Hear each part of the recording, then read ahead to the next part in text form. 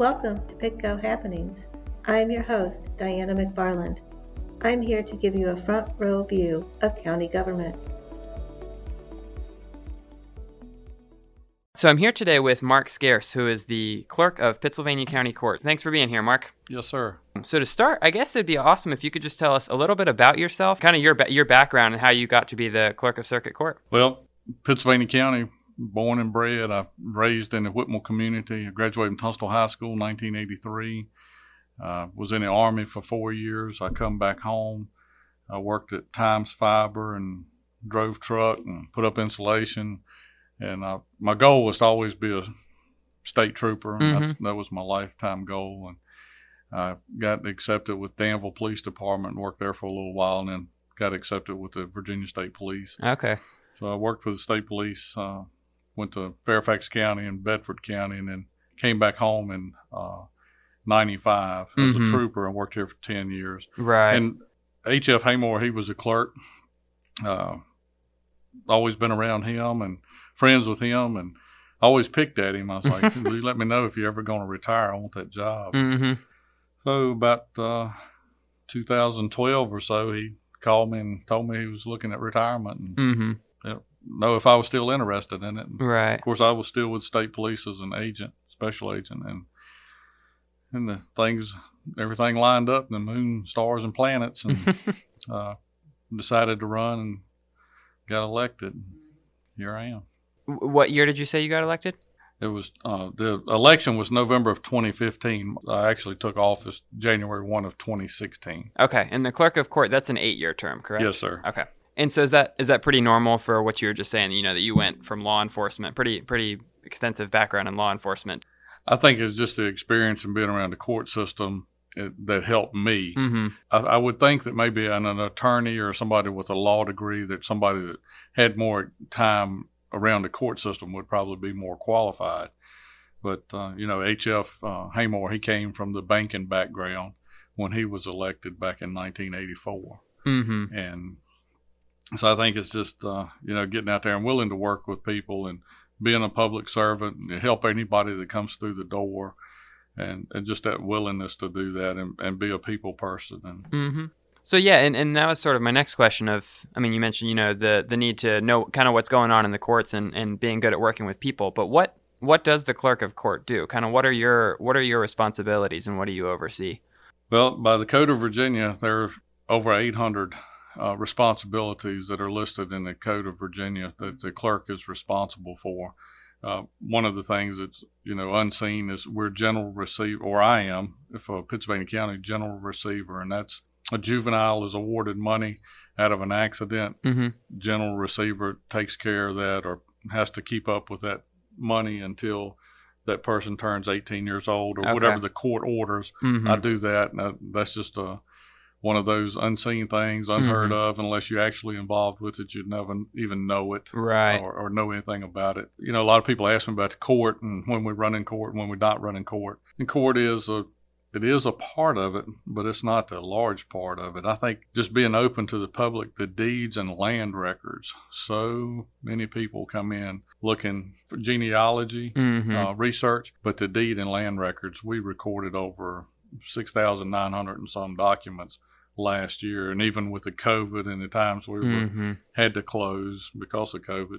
And I have 2 staff and 1 part-time that's working over there. And some days they'll go and work all day and not take a lunch, or they'll eat at their desk. And of course, my staff, I have a great staff. They are all excellent, I think, and they will work till the cows come home.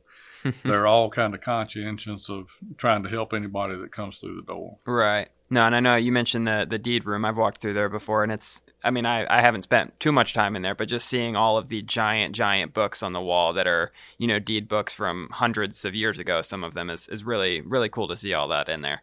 And I know, the clerk of court is one of 5 constitutional officers, along with the sheriff, the treasurer, the Commonwealth's attorney, and the commissioner of the revenue. So can you tell me a little bit kind of what does that mean that you are a constitutional officer, and especially how you, I guess, are sort of a part of Pittsylvania County government, but sort of a part of the state government as well? Well, that's one of those. It's just designed by the Constitution of Virginia. It's just by statute and our terms and being an elected official. But I know with the constitutional officers, so one, the interesting part is that each of you all are elected. As you said, you were elected to go into office in 2016. Each of those positions are elected, but then also I know I guess how you guys are funded is different as well, correct? Yes, sir. We are funded by the compensation board with the state, on the state level. I have 9 full-time employees that are comp board positions that, we get money for those positions. And then I have 1 that is totally county funded. And then the county over the years has supplemented those positions also. So everybody in the office has some sort of county supplement that comes with that. So the county funds and some of the local costs, things like that, printing and postage. Right. No, and I know what you mentioned with the, having comp board positions versus, some county supplement or some full county positions. That's the same with all the constitutional officers, that the comp board funds a lot of those positions, but then, it's not necessarily sufficient. So then the county has to step in to fill the gaps where needed for all 5 of those departments. Right. And we're very fortunate in that aspect too, because I do know at least 1 clerk where all he gets is what the comp board gives him. He doesn't have anything from the county as far as supplement. You've talked about the deed room. You've talked about records. I know you guys keep up with things like marriage licenses and, concealed handgun permits, all sorts of things like that. And I know we've talked about this too, both when I was with the paper and just in general conversation. But what interesting trends have you seen in the last couple of years, and particularly with COVID, as far as what services people are coming to your office for? Well, it's still just a little bit of everything. The gun permits, with all the publicity surrounding gun permits, and now they have to do an in-person class. That changed January the 1st. The last 3 days in December of last year, we received in over 400 handgun permits. We had them lined up out to that blue mailbox on Main Street. People just trying to get in under the wire with their... You said how many? It was over 400. I think it's 408. In 3 days? In 3 days. And that was a lot of us up front working that front counter. If we took lunch breaks, it was real quick and we was right back at it, trying to get people through. And they were trying to get in under the wire with their online classes. And we have a lot of renewals, people that got them 5, they're good for 5 years. We're still seeing the gun permits, handgun permits. They're coming in. And of course, the ladies up front at the front counter, they're doing all the civil filings and the marriage licenses, divorces, and things of that nature that come through. And I know, what you're saying about the concealed handgun permits, I remember talking with you about that it is, the politics play into that so much of like what's going on in the national, especially national and state level politics, that plays into trends as far as how many people are coming to get permits. Were there any changes in the number of marriage licenses that people were getting? I don't know that we had necessarily any changes in the marriage licenses, but the one thing that I'd like to get out to the public, like I got a call the other day and the lady's like, we're coming in Friday. We want to get our marriage license and get married Friday. We issue marriage licenses, but I don't marry people. Right. I never started that. Don't plan on starting that. But we do have a list of folks that are civil celebrants that will perform marriages, but, we give them the list and they have the names and numbers, and some of them are preachers and some of them are just, like I said, civil celebrants, and they can call those folks and do it. And we're talking about trends during COVID-19. I know I had talked to Brian Haskins a few weeks ago about the difficulties for them, prosecuting the cases that were coming through the court systems, especially, having jury trials and things like that was very difficult. Several months ago, we worked on, I think it was at the very end of 2020, the Supreme Court of Virginia said that, jury trials could proceed if you had all of these very, very detailed plans in place. So talk to me about kind of the plans that you guys had to put together to be allowed to have jury trials again, to open the courthouse, and how that's gone so far. Well, to give credit where credit is due, our Judge Moreau, she wrote the plan for that because it had to be approved. And I guess all the judges had to do it. So it had to be approved by the Supreme Court and 3-judge panel or 3 judges or whatever it was through them. So she had to write that and get it approved. And it took a couple of times for it to go through, for us to get approved. We had our first jury trial in December 2020. I think was our first one after the getting started. Mm-hmm. And that plan, it's, some people that want to look at it, it's on the website. It's on the county website. It's out there. We're still going by it even today. Right. We just had jury orientation yesterday. We just started a new term Monday with grand jury. So jury orientation was yesterday. So have a whole new group of folks coming in for the next couple of months to cover these jury trials. And we have probably 6 or 8 jury trials set between now and the second week in August. Okay. And that's, I would imagine, still sort of trying to catch up on the backup due to not being able to have them for more than 6 months. Yes, sir. Yeah. And some of these cases happened. And One other thing I wanted to talk to you about, you mentioned, you had someone call the other day that was assuming that they could come into the courthouse to get married, and that you guys would actually be able to do that for them. What are some other misconceptions about what the clerk of court does or doesn't do? Well, I know like people will come in looking for their septic tank plat or map, and we don't have that. If it's on their plat or on their map, then it's recorded and we have that. But a lot of that is through the health department. So we have a lot of folks coming in. They've got to get their septic redone or whatever. And they'll come to our office thinking that we have it. Right. And we don't. So you guys would have above the surface. Correct.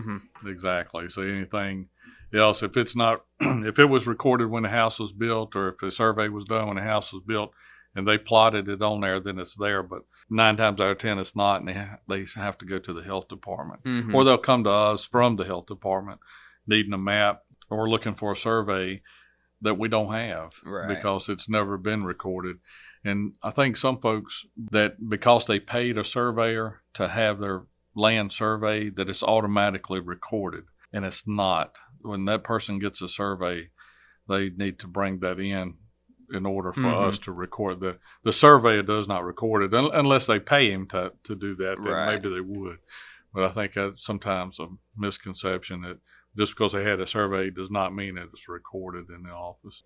And you mentioned earlier, the task that you guys have of holding money for juveniles until they become adults, where it can actually be distributed to them. What are some of those other things that the clerk's office does that the average person wouldn't really know about until they needed that service? Well, I've had some that come in and they were married years ago, and they're looking for their marriage license. Whoever married them was not bonded or licensed in Virginia to do such. So technically they were never married because their marriage license was never turned in. So we've run across that a couple of times, and they just have to submit an order to the court and have, an affidavit or have some witnesses to say that, they were married on such and such date, and they'll just do an order. And a judge usually enters that order to affirm the marriage. Nobody thinks about that marriage license until they need it, near retirement or something for work. Marriage licenses are filed back in the court to where you applied for your marriage license. Okay. So say you go to the city of Danville and get your marriage license. Your marriage license will always be filed in Danville. We don't have access to that. Right. You can't just go to any courthouse and find your marriage license. Right. You have to go back to whatever court you got your license. Interesting. Well, that's all the questions I was hoping to talk to you about today. I know you guys, as you said, have a lot of different things that you're responsible for, from sort of managing the courthouse as a whole to, all these different civil things, to keeping the records and the land books, and even allowing the public to come and visit and look at those as needed. Is there anything else that you would want to talk about, or any other, I guess, anything else that you would want to add? Just that we operate really under the Supreme Court umbrella. A lot of people, think that we're county offices or state offices, and we have to follow what the Supreme Court does. The Supreme Court of Virginia. Yes, sir. Even though people look at us, and we are, I guess, government entity, is, sometimes like your county may have a holiday or the state may have a holiday, and if the Supreme Court puts an order out that will be open, then we'll be open. So we kind of fall under the Supreme Court umbrella. No, that makes sense. It's interesting. Well, Mark, I really appreciate you joining me today. Thank you, sir. Thank you for listening to Pitco Happenings. I hope you learned something informative. If you have a question or want to make a comment, give me a call or send a text to 434-489-8739.